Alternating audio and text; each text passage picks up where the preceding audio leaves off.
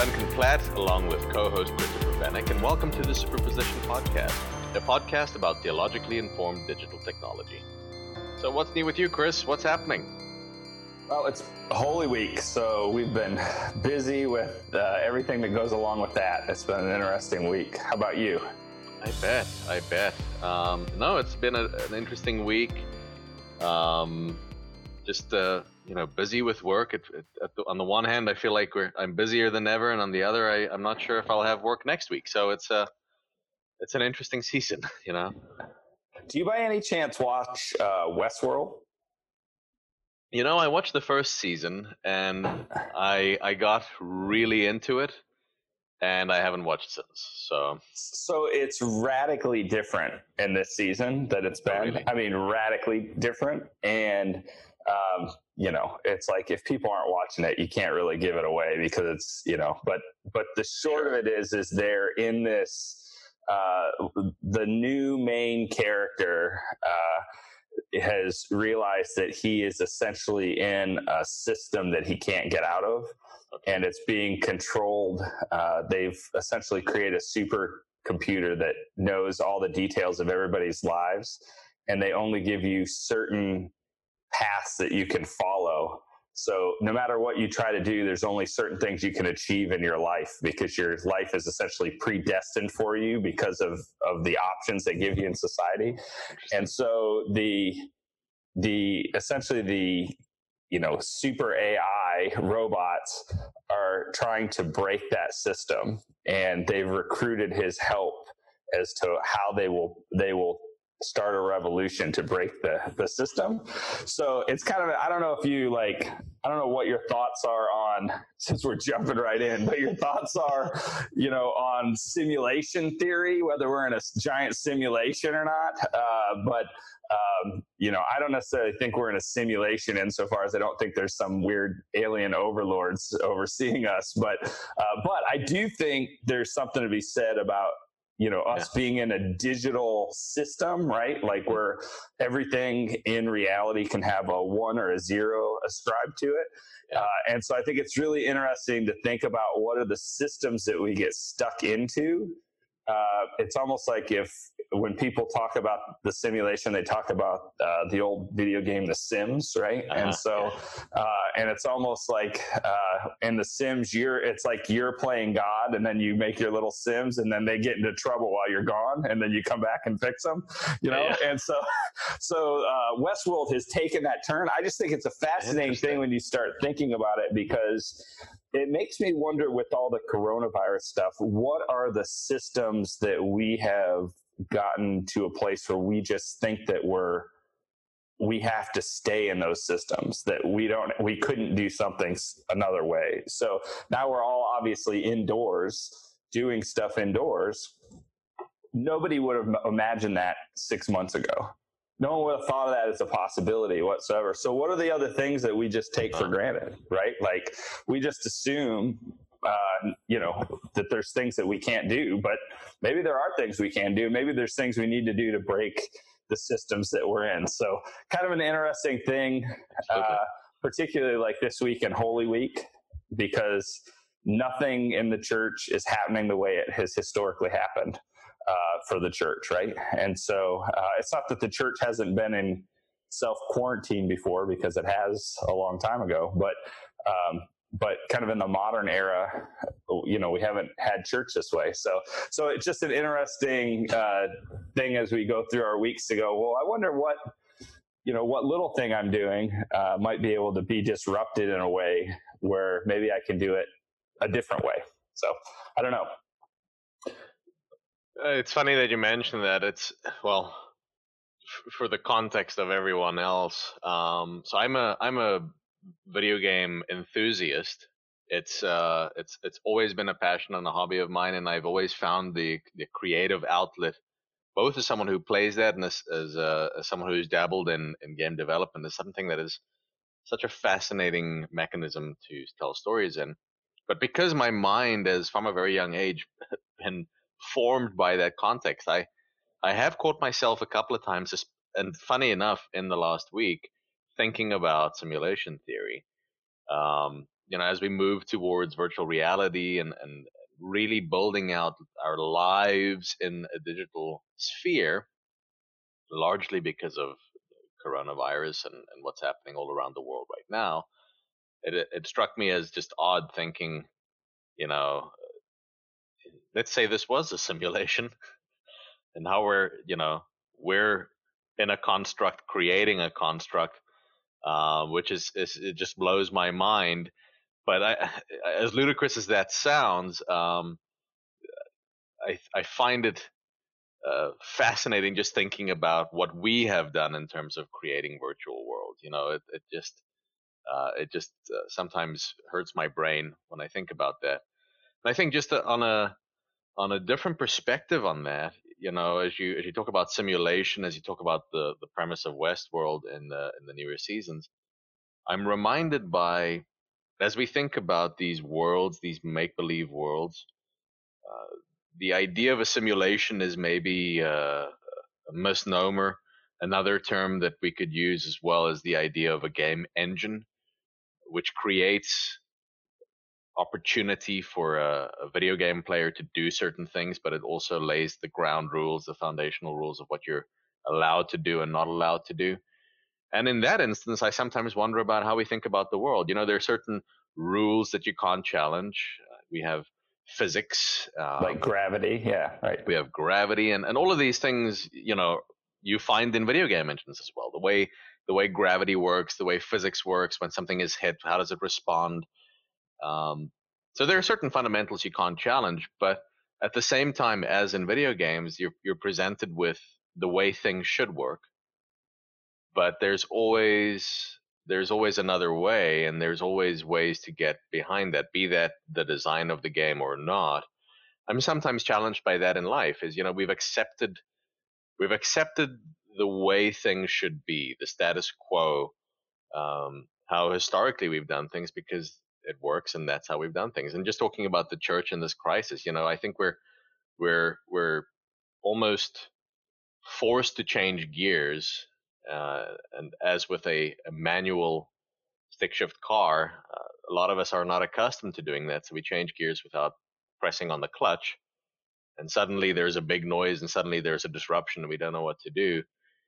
Um, but I think we firstly have to recognize that we can change gears, and that changing gears is not necessarily a bad thing.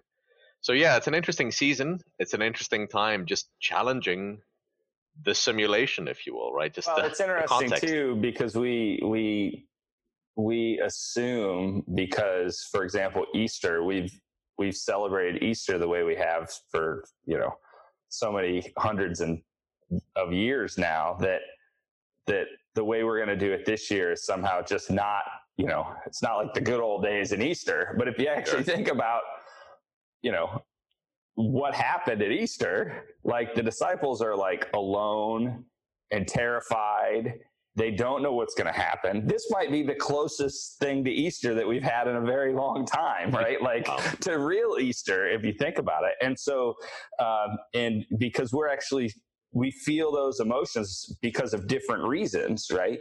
But we're feeling those, so we can actually kind of empathize a little bit more, maybe with where the gospel narrative was going, and maybe that's an opportunity for growth. I heard somebody talk about Hemingway and how a big theme in Hemingway's writings was waiting.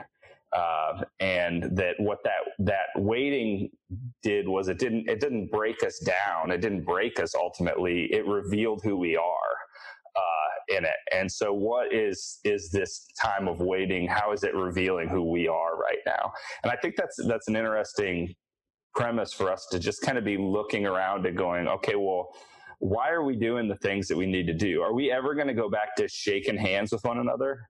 You know what I mean? Like, are we, like every time we touch our face now, are we going to be like, oh no, like I've washed my hands more than I've probably washed my hand this week. I've washed my hands more than probably cumulatively I've washed my hands in my life. Right. Like, and so it's like, because we've pivoted things that we think are important. So it makes me wonder, what are the other things that that we're going to have to pivot, or what are the kind of things that are being recommended that we pivot to, and so.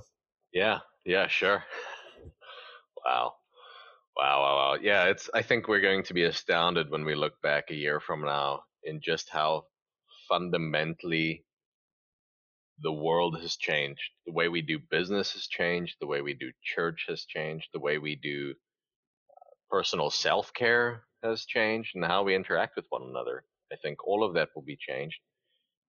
And I'm curious to also understand, as you say, will we be shaking hands? What does that look like if we stop doing that as a society?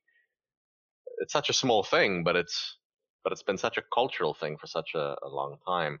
Well, this is kind of actually an easy pivot into one of the articles that I had. So if you don't mind, I'm going to Go bring ahead. that in. So it's like, one thing I've kind of been wondering is there's been a bunch of pastors who have got online who've not been online before, right? And they didn't stream, they didn't do these things. And on one side, it's like great to see like kind of the adaptiveness of the church.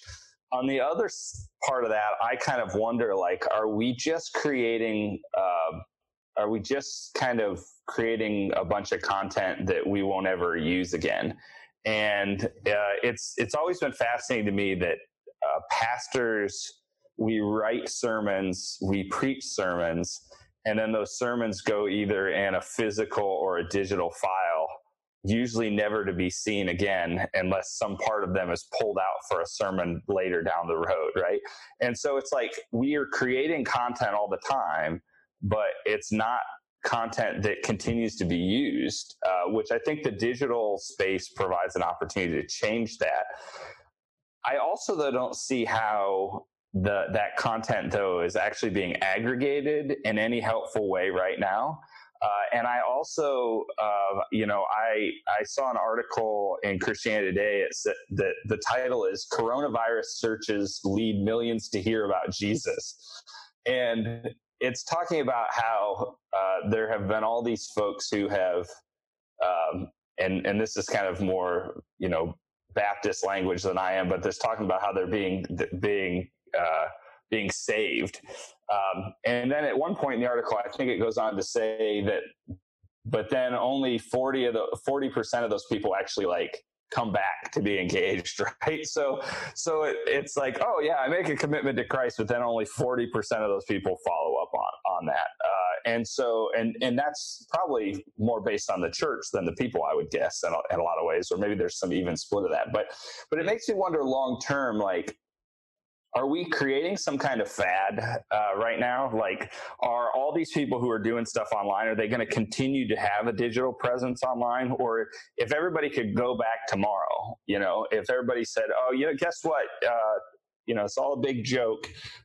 And whoever's running the simulation says you can have Easter services just like normal now. Aside from being, wildly unprepared to do that right now, would people do that? Would they go back and just say, well, forget this digital piece, or will they continue to do it? And I wonder if there's a little bit of inauthenticness into what we're doing as far as the work that we're doing online.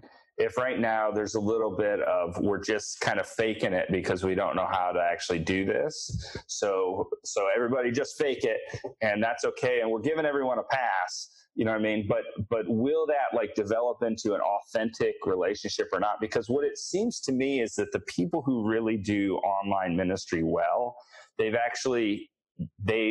kind of put themselves fully in that. And they've invested in it in the ways that you need to invest, which is sometimes not trivial. And they've really engaged in it. So they're, the churches that do online ministry the most effectively, they have put tons of money into this. It's been a major, they're not pivoting right now. Like, this is what they've done to begin to, and so it'll be interesting to me to see what, is that what the rest of the church is going to try to be, or are they going to try to have elements of that? And can you do it without being fully in it? I don't know. It seems to me that it's like, think about the people who are experts, even in gaming, because you were talking about gaming. The people who are like the top level streaming gamers right now, those people have been gaming forever, right? Like, I mean, they've been gaming for a decade or more to be the top people, right? So if it takes that long to be the top person there, it probably makes sense it's going to take that long, just like it takes to build any ministry, a good 3 to 5 years, that it would take people's actual investment in a real way for them to develop a real ministry that way. And you can go and jump on and be a streamer, and you're not going to be ninja out there with 4 million followers or whatever, showing up on Mixer. Sure. So it's interesting just to think about, will people continue to do that or not? And then is our engagement right now, is it legitimate online? Or is it, are we doing things, are we padding the numbers to make ourselves feel better? Now it's like more people hear about Jesus. Well, maybe, yeah. I mean, there's more voices talking about Jesus, but does that mean more people are actually formationally being transformed into followers of Jesus?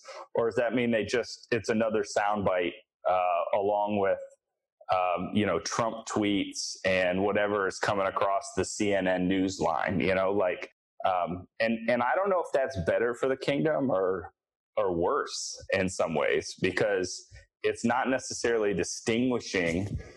It feels like there's a lot of, it's like, oh, there's a lot of the same now. And maybe at some point the person who's a Christian goes, you know what, there's just too much content. I don't know that I want any of that content. I don't know, but it'll be interesting to see how it plays out over time. I thought it was really interesting that the article was titled in a way where it was like, millions to hear about Jesus. And it's like, okay, yeah, I get that. But then at the same time, the article is saying, yeah, but most of those people they don't turn into devout followers of Jesus. And so it's like, okay, well, and that might not be that different from, our physical experience of church either, but the question is will that stick around or not? So I don't know. I don't know if it will or not. And I think part of that too is because we don't have a very robust, even though there's a lot of folks who would like to jump in at this point and kind of say, hey, look, I've been online forever. It's like, okay, yeah, most of us have been online forever, right? At this point, but we don't have and the church hasn't spent a lot of time developing its theology for the digital world. There is not a real and the proof of that is, if you start talking about communion in churches, people don't know. A lot of churches are having big debates now about, well, can we do digital communion or not, right? And wow. and so what why is that? Well, it's because for whatever reason, we didn't think it was important to talk about that prior to having, a global pandemic. And so if we didn't think it was that important, then and we really believe that formation is what shapes a person, do we think that this is going to be enough of a formative move for us being online that it's going to pivot the church in a large scale? I don't know. I mean, what do you think? I think that's a fascinating question, and it's, I mean, there's a couple of things that you mentioned that I have some thoughts on, but just almost working retroactively. I was watching a live stream this morning as I was doing research on what people are doing in terms of live streams today on Good Friday, and I stumbled upon a Catholic service, and they were facilitating mass, and everyone, and I say everyone, there were maybe 6 people there because of course no one's allowed to come together now, but for the live stream purposes, the bishops and everyone else in that context decided to forego taking communion. And I found it really interesting. And so they were just talking about the fact that no one else can do that right now. So they're going to forego in an act of, a shared burden, if you will. Yeah. Yeah. And I just found that interesting. I mean, I paused for a second and I just thought about that, and I thought, wow, that's that's obviously a challenge that churches need to address, and it's a challenge that they'll keep running into unless they find a creative solution to that is theologically sound. And so it's a fascinating question, and just in thinking in this, it's I don't think that, firstly, and this is just my opinion, I'm not a doctor, but I don't think that this is going to as you said, this simulation is not going to end anytime soon. This pandemic that we are facing right now, this scenario, is going to continue playing out. And even if it does get better, say in the United States, the rest of the world is still facing this, and some have only recently really started facing this. So we're really at the beginning of this, and my hope is that it is resolved sooner than later. But it is an issue, and maybe just a quick um, a quick note on that. As I was doing some reading today, I also found an interesting resource from UNESCO, and they say that 91% of enrolled learners around the globe, 1.5 billion people, are not able to go to school because of COVID-19.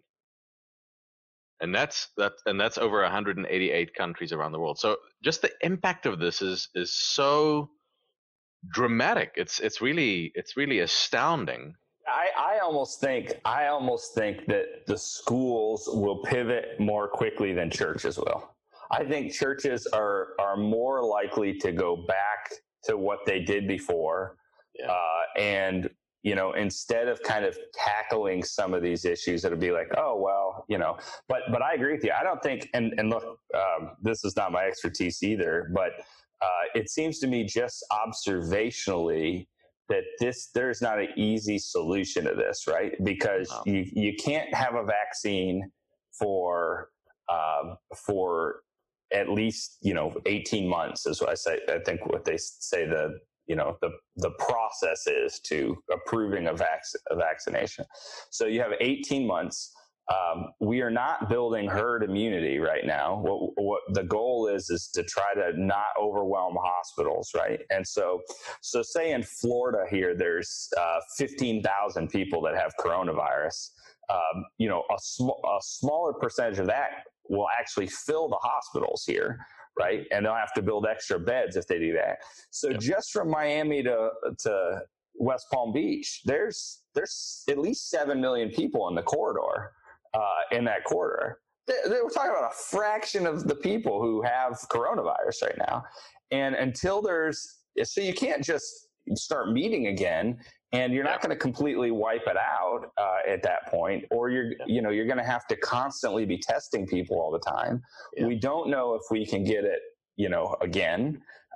And I think quite frankly, there's bigger issues coming in South Florida. I think the bigger issue that's coming is hurricane season.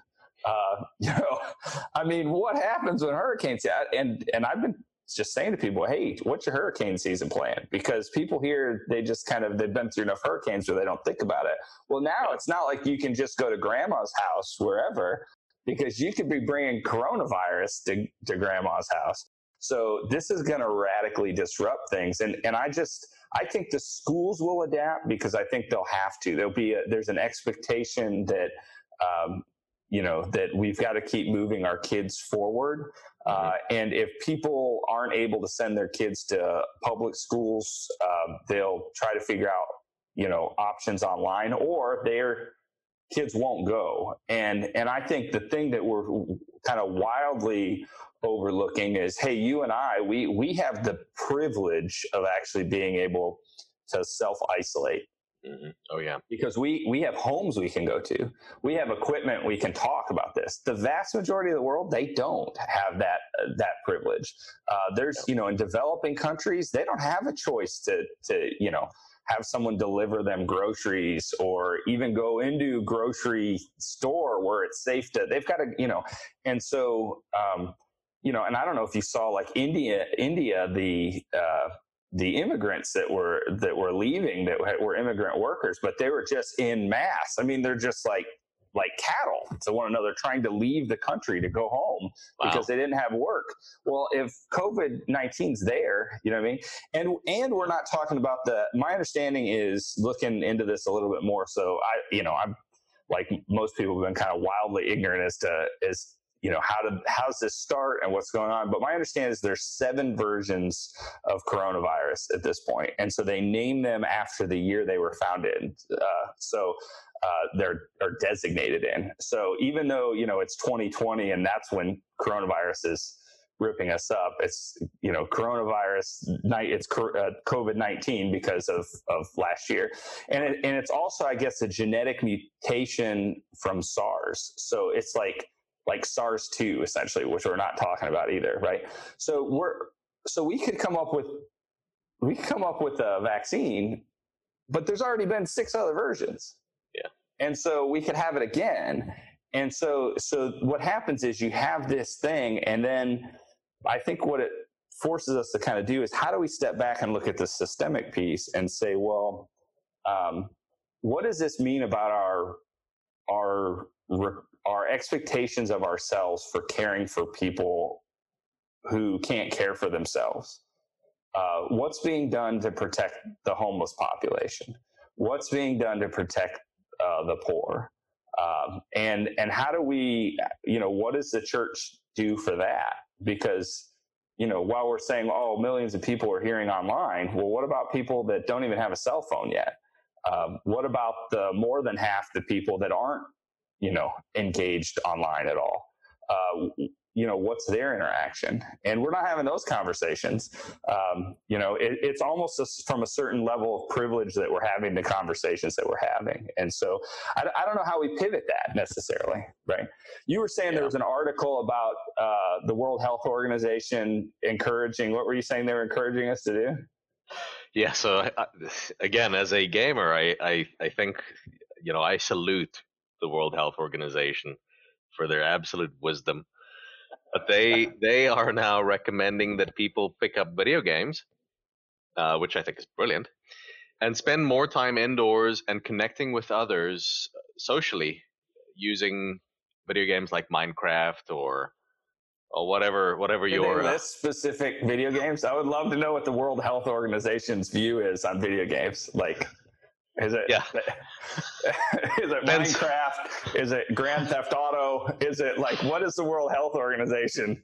It depends where you are in your life journey. They have a little grid. Is that it? They have a grid, huh? No, I don't know. I'll need to go and look at that. But interestingly, I know that the Minecraft website, they changed their slogan. They do this in the game where the slogan changes every now and then for some cultural or timeous events. And so their motto right now is "Gamers Unite, but separately at your own homes." And so I mean, Minecraft has really been such a great platform for people to connect. I read a couple of stories about people getting together in Japan, and I know you have something around this as well. But people connecting in Japan who are, I think they were either high school kids or juniors, or as I would say from South Africa, primary school kids, who graduated, but because of the lockdown, they couldn't get together to actually graduate, and to them that was quite traumatic. So a couple of people came together. They built a school hall in Minecraft, and they had the kids sit at home in front of their computers and walk down the line and sit in the chairs, and they would go up the stage, and the teacher or whoever the principal or headmaster would then confer their I don't even know what you would call it. Their degree or whatever it was. Yeah. Their certificate. Yeah. And so, and it was interesting. I mean, it made big waves. A lot of people have been talking about that, but just interesting to see how, again, it's something very simple. It's something that's very ordinary that has now been disrupted, and people are using Minecraft, which, to those of you who've never seen this, is it looks like a game that was developed 20 years ago. I mean, games from 20 years ago look terrible, but that's how you would imagine they would look like 20 years ago. And it's just these little blocks. It's like Lego in a digital Yeah, environment. everything's square, right? Yeah, It's like little blocks of, it's almost little blocks of pixelated people. So it's insane, but it is the largest, most sold video game in history, even beating out The Sims, which held that title originally. And so I saw that. I recently heard about a couple of people also getting together in a favorite British pub in a local town in England, and they can no longer get together and enjoy a good pint of beer. And that really upset a lot of the constituents. So someone decided to rebuild the bar in Minecraft, and so now people can get together at their own homes and in Minecraft. socialize in Minecraft in this pub. Also read stories about people. There's two other interesting instances of people using this same platform. The one, which is probably the most ludicrous, was within about the first 8 days of lockdown starting in the U.S. People were able to recreate the world on a one-to-one scale in Minecraft in 8 days. It just took them 8 days. Really? So one more than God? Yeah. So Yeah. at least we still have that one. Yeah. Yeah. And of course, it is Minecraft. So it's very low resolution and it's not a lot of detail. But they went and recreated that, and it just showed you how human ingenuity, when there's nothing else distracting you, can be poured into creativity and overdrive. And then, of course, the last thing, and we touched on this, or may have touched on this in one of the previous episodes, was a union of journalists around the world who wanted to promote the free movement of information and news. And so they created this library within Minecraft, within one of their worlds, where people could go into the library and document stories and some of the more sensitive areas around the world where information is a little bit more limited. People could go and access that. And so it was just interesting to see how people are using Minecraft and these digital worlds to connect and stay connected and socialize and almost have a human touch without having a human touch. I saw that. I forget where it was. It was an Eastern country, but they had done something similar where they had taken usually what you see, and I don't know what the version of the robot was they were using, but usually what you see them is in kind of like telemedicine situations. So a lot of doctors now will have essentially an assistant who's an actual assistant, but they're working from a distance location, but they have their face now on an iPad that moves around on a body and follows them around on this, essentially on wheels. And then they're doing the documentation on the other side, but that way they don't have to physically be in the room. They're just kind of, and so they did a graduation that way where they had everybody, I don't know what program they used, but they came in on an iPad and you saw their head on the iPad. And then they literally, had people go from one person to the next, passing diplomas, I guess. It was just a really bizarre, different way to do things. I do think that it's interesting when we look at this to think about how people will gather online.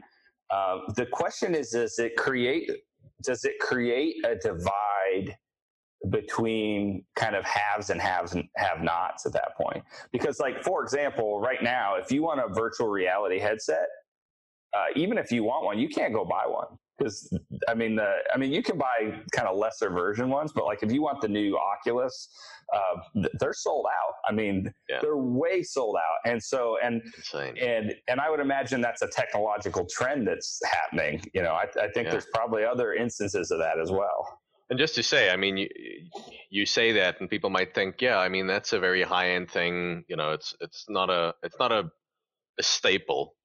So of course there would be limited supply on that. But interestingly, and I read this recently as well, as recent as this week. Actually, this article came out yesterday. There is a webcam shortage in the United States right now, where what's the company, Logitech, have reported. Let me see. I just want to make sure I quote the right number. Up to 180% jump in sales over the last 3 weeks. And they're busy finding people who are price gouging. So the article references this is an old Logitech webcam, the C270. This webcam is like 14 years old. Yeah. They used to sell for like $25 on Amazon. Yeah. If you want to buy one now, it's $130 and up. Nice. I got a couple extra Logitech. No, they can make some good money now. Yeah, now is a great opportunity to no.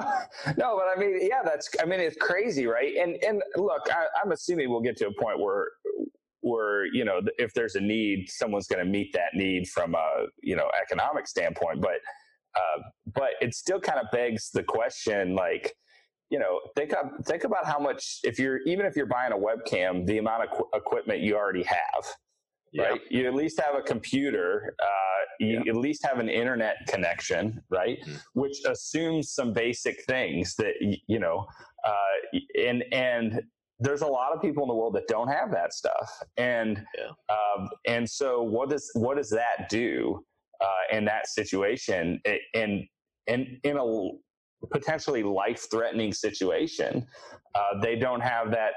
Now we might find out 12 months from now, people that didn't have access, that didn't have access to the internet and didn't die of coronavirus, they lived a lot less stressful lives over the course of 12 months because they weren't connected. That would be a fascinating thing to find out, right? Like,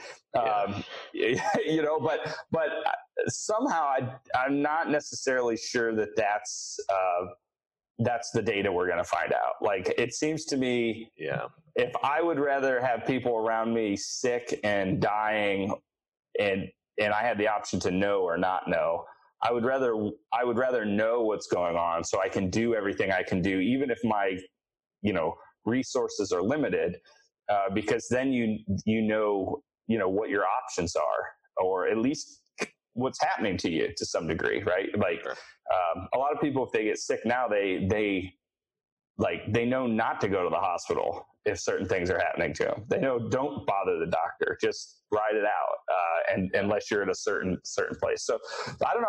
I think it's one of those things where we're going to see more and more of that, and trying to figure out how it is that we better interconnect people in ways that provide fairness, but also allow opportunity. Because it seems to me that, like, what happens to people who are like in poor urban areas if the schools go online and they don't have access to equipment? Are the schools going to start giving equipment out? You know what I mean? And what's going to happen for that? Like, if you're in a situation where you can sell your iPad from school, or and bring home money to sustain your family, or what do you? I mean, so I think there's just there's a wide variance of what people understand is happening versus not happening, and how we engage with that, I think is going to be interesting. I think what you're saying is, on the one hand, it's, if we think about this revolution, it's almost as if we really focus on the good that this has done in terms of connecting the world. So referencing the article you spoke about, millions get to know Jesus. So yeah, this has created and forced us to think about leveraging technology we have to have a greater reach and a greater impact and a greater ease of connecting. But at the same time, what you're saying is we have fundamentally ignored and missed a certain segment of people who will now not have access to this. And I think if we think about the church, broadly speaking, it's sort of the physical location was sort of the great equalizer, because you would have anybody walking in, and anybody could enjoy uh, a space of time in a physical presence connecting with God. And if you're a beggar or a billionaire, it didn't matter. We all went to the same place. And I think when we think about the revolution, if I could call it that we're experiencing right now, we tend to think it's the same thing because of a sense of privilege that we don't even realize. But the reality is that yes, we can now reach greater number of billionaires and folks in the middle class. But I do think you're right. I think we have, as a church and potentially as a society, as we start looking at, as you say, schools, potentially created a new set of challenges. And I don't think we've even really thought of that because we're doing damage control. Well, I think there's also we make some assumptions about people, right? We assume people, they take in content the way we take in content, and they don't. People just don't. I mean, if you listen to kind of the top people who are content creators on the internet, and they'll tell you that they're not on social media hardly at all. And usually what's happening is they become popular to a certain level. They might manage their own Twitter account, but anything else that's happening, they've hired somebody to do. So they're not even looking at it, right? They don't want to waste their time because they're creating, right? So people who are creators are a lot of times not going to even take in that content. They may not look at other content that people are doing because they're worried about getting their own stuff out. I just think that's a different mentality than what we experience in the local church, where we have some ground rules about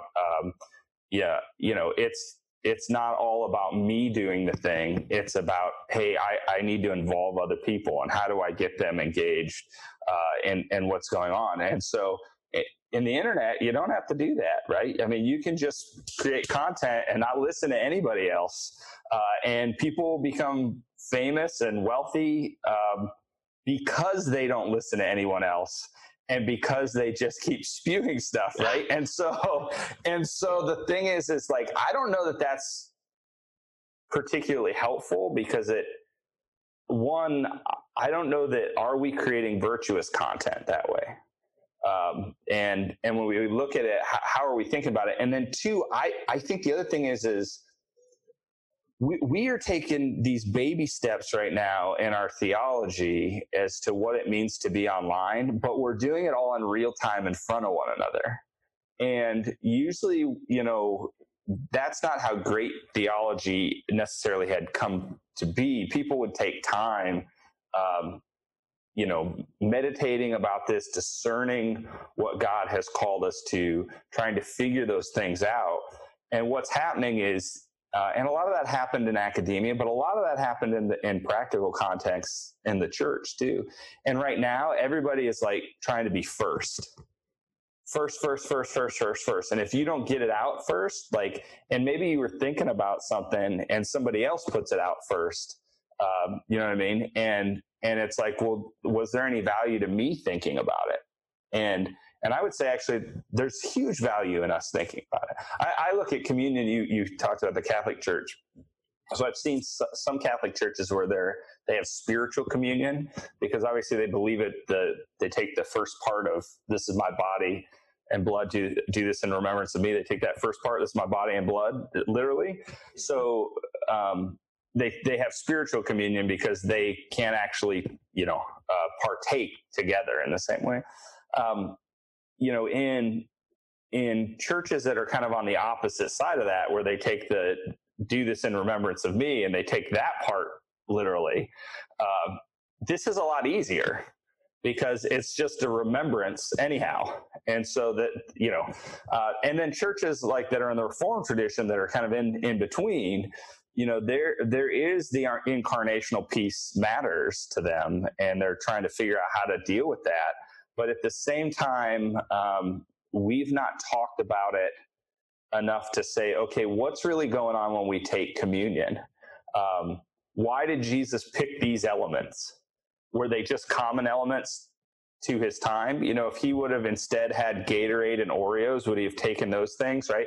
And obviously in the biblical tradition, there's connections to the elements, but we also say they're common elements in the Reformed tradition. And we talk about there being spiritual present. What does it mean when we start thinking about this, when we start talking about the bread at a particulate matter level? Like, is there some significance in the way that those particles are ordered, that the ones and zeros line up, if we're going to go back to the simulation piece, right? Like, is there some significance in that, or was it the intention behind what we're doing? And I don't think we've broken that piece out enough to start talking about it. And everybody's talking about it online, and I'm looking at it and going, I want to know what you think about it from a virtual reality standpoint.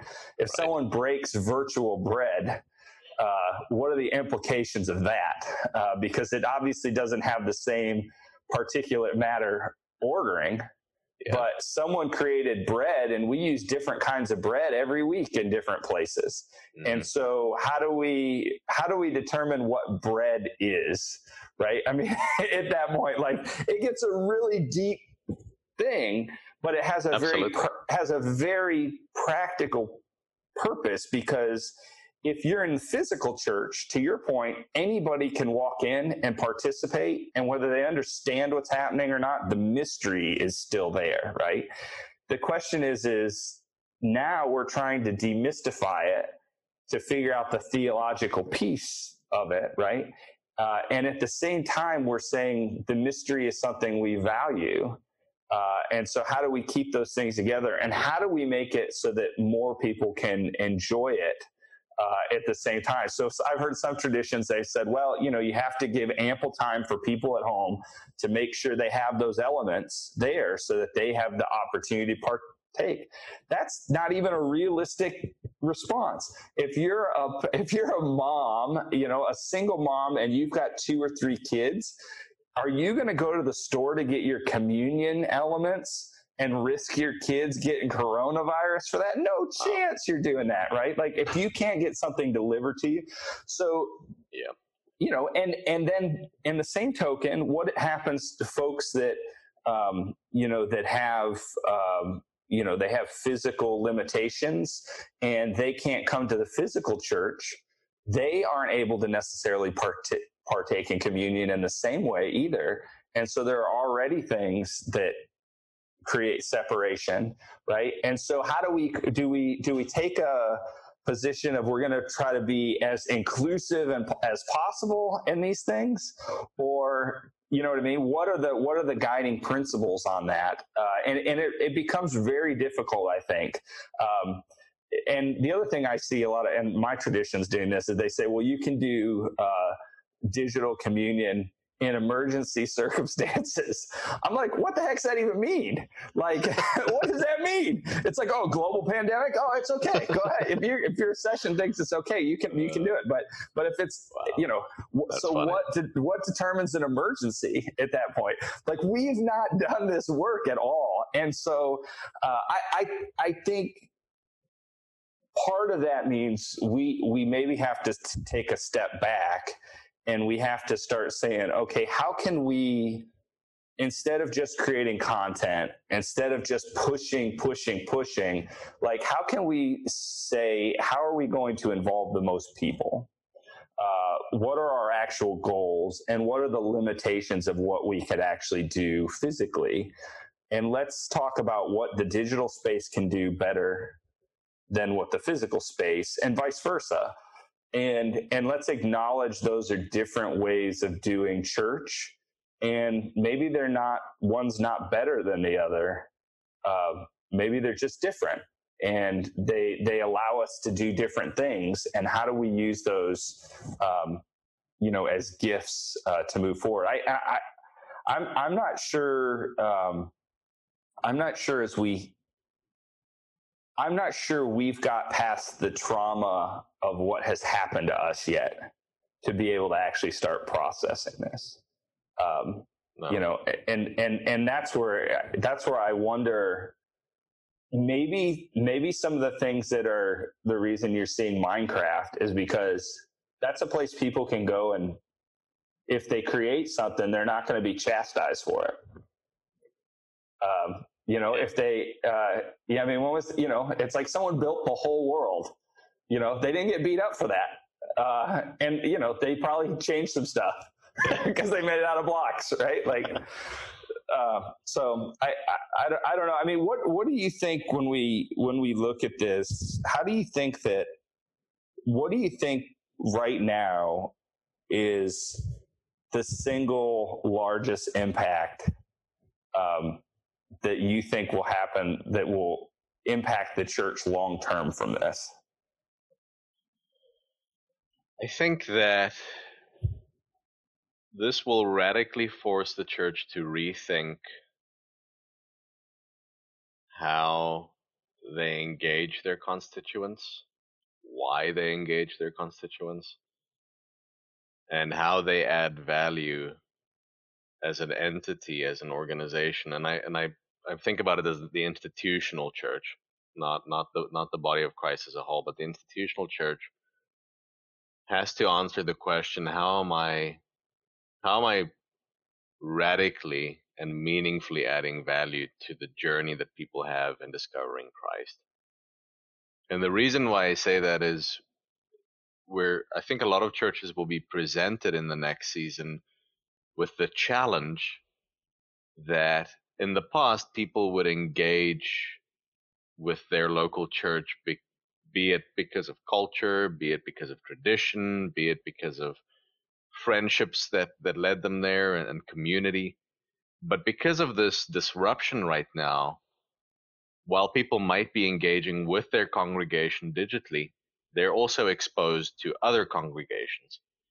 And I think that for a long time, and it pains me to say this, but for a long time, many churches within certain contexts enjoyed a certain level of membership and of people coming back and engaging simply because it was convenient, comfortable, and there was community. And I think that, in this season, people are firstly introduced to a different way. And I think a lot of people, well, that's unfair. I think a portion of people will enjoy doing that, and they'll prefer doing that, and they'll stick to doing that. And some of the sub thoughts I have around that would be, for some people it's convenient. Not that I think convenience should be a primary driver, but for some people it's feasible, maybe a better word, to attend church on a different day, or watch a recording, or engage when they can actually be present.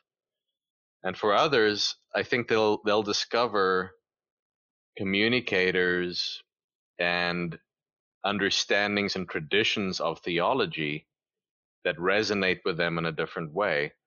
And so I think on one level, the church has to radically rethink how they do what they do, and at the same time also be, and again, it's bad using a capitalistic term in this context, but be competitive, because suddenly the entire church around the globe has been put on the same playing field. And the fact that it's just down the road, or the fact that your friends are there, those two things don't matter anymore.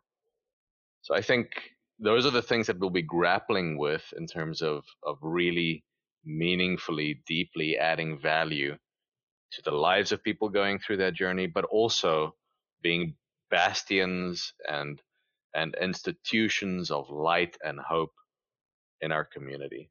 I think it's interesting that your observation.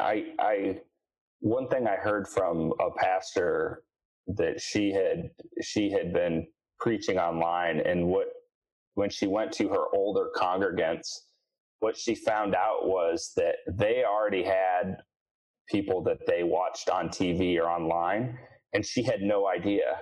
And so they already had like favorites, and so and she wasn't one of them. And so they weren't watching her on Sunday when they couldn't go to church. They had people that they turned to, which has actually been my experience of kind of older American adults.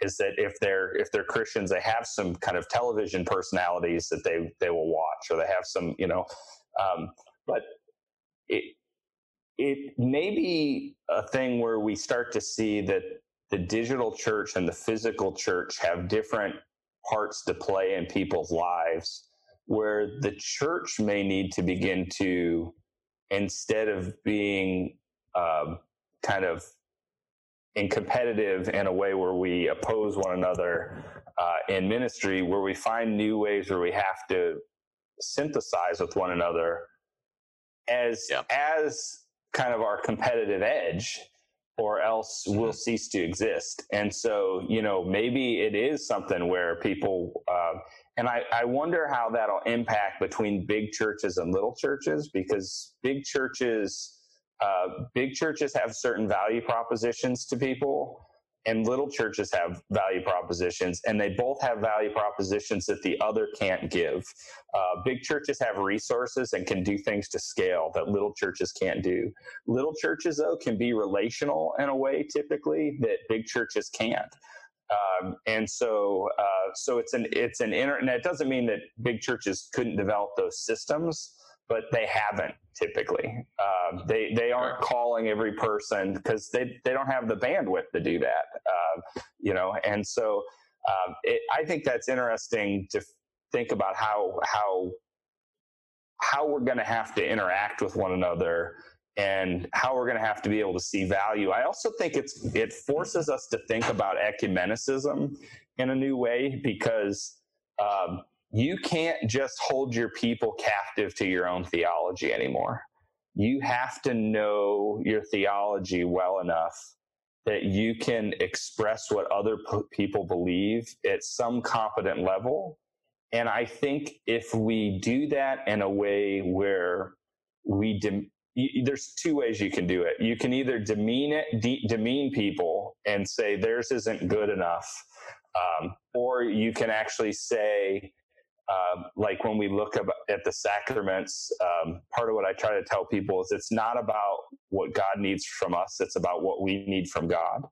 And so when we think about the sacraments, we think about what our beliefs are or what our needs are when we engage in the sacraments. It's why would I be upset if somebody has a different belief about that, if that meets a need for them? Because it's certainly not, we assume that God is very worried about being right. If God's God, then God's right. That's not the issue, right? It's about how are we right in relationship to God. And I don't see the sacraments as being the thing that, we should be fighting over necessarily, right? And so there may be things that are more, and I know we're getting close on our time, but I do want to make sure we get to this article that you had about Zoom. There may be things about security and protection that actually are more important, as we talk about loving one another and taking care of one another. And what we're finding is that's not always the case, right? Like in Zoom, there's been some kind of Zoom catastrophes recently, right? Yeah, so we touched a little bit on this, I think, in the previous podcast and conversation that we had. But what's interesting is it almost ties into the conversation or some of the points that you had earlier, where you were saying, churches are trying to rapidly adopt and incorporate technology in their repertoire of engaging their people and feeding their people and nourishing their people. But a part of the challenge is, if you're not accustomed to implementing technology or using technology, you're gonna drop the ball somewhere. And that's really what's happening all around the world right now. I read a couple of articles, but really I just want to highlight the three that I found really interesting. The one was that New York City schools, public schools, are now banning the use of Zoom. Similarly, the government of Taiwan has also issued a ban of the use of Zoom within their, what would I call it, governmental institutions. And the third article was just about how thousands of Zoom calls have been left exposed on the internet, being open for people to join in and cause havoc. And really, havoc could be anything from I've heard of some people joining calls and then just totally disrupting it and getting a whole host of other people joining in for sort of a Zoom party and then recording the thing and then putting that on social media. So it's a sort of a joke. And then I've heard of people joining calls stark naked, and within Do school they know contexts. that or not know that? Well, they're doing. Yeah, no, they knew Yeah. that. Okay. All right. Good. Un- Well, there's some people Unfortunately, they're just not aware, right? Like, yeah. I mean, I I'm can sure. see Yeah. that. There's Yeah. probably some Zoom bloopers too. Whoops. Yeah. Yeah, Yeah. yeah. Oh, absolutely. And so, just in the season, people have seen an opportunity to abuse something that's out there and abuse people who don't know how to take care of implementing technology effectively. Most important, I read an article about Facebook, and actually it might not have been Facebook, it was Google, also banning the use of Zoom for their meetings because what has happened was you have a Zoom meeting, you don't password protect it, you don't have a waiting room set up or any of the security features that Zoom has. And then people join this conversation and they impersonate someone working at the company, which at something like Google is not hard just because of the sheer volume. And then they start sending people links in the chat saying, oh, hey, you need the software for this meeting. And people download it. And suddenly they have computers overflowing with viruses. And so what's interesting, I read all these articles and to be fair, there are certain security issues that Zoom needs to address in terms of how they handle encryption. They've misled the public in terms of some of their statements. But the vast majority of issues that people have with Zoom security has nothing to do with Zoom security, but with people not knowing how to set up meetings that are safe. So this isn't a Zoom issue. This is a human implementation issue. That's right. Yeah. And so that's the funny thing, I say funny, but I look at this from a school perspective, from a government perspective, and from a church perspective. People trying to use technology as a band-aid to fix this. And it comes back to the question you've asked is, are people going to give up using this when we go back to normal, whatever that is? Or are they going to stick through the growing pains of actually figuring this out and using this as an effective tool to reach their existing congregation? So yeah, that was the long and the short of it, but just it's Well, and fascinating. it really puts those two things kind of at odds too, right? Do we take the time, and what is the church's responsibility in this, right? So do we take the time to do our due diligence to do something in a way that's done well, or do we try to be first? And Sure. and our media globally has shown us that being first is what matters to them, right? Yep. Like, and we've seen that, and in some ways that's rewarded, and we reward that. And the question is so what are the kind of the checks and balances that we need to say, okay, well, how are we going to do this and protect people so that we don't put out false information? Maybe it's not helpful we're getting all of our news from Twitter. I mean, maybe that's not good for us long term. But maybe in some cases it is good. Maybe there are things that we've responded to more quickly that we wouldn't have. But then there's potentially other things where we're jeopardizing people needlessly when we could have waited. I know of, because I just know a lot of administrators in schools, and I know that there's been tremendous pressure, particularly in private schools or kind of even upper, kind of perceived upper echelon public schools for things to move online quickly. And where people have not been prudent in learning the tech appropriately, they have had disastrous results. And that's been one of those things where the question is do we kind of have the leadership ability to say, you know what, I know you're screaming at me, parent, right now, because you're struggling at home to kind of manage your child and parent your child.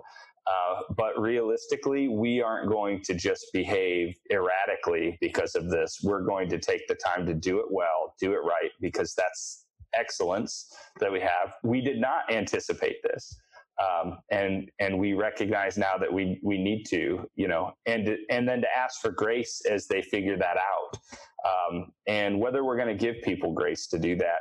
And I think that's a larger conversation, whether, and maybe a future conversation about what does that look like to actually extend grace in the digital world. But I think we're just on the very front end of this, and we're going to have plenty of time to have those conversations. Hopefully Absolutely. we can be intentional about it.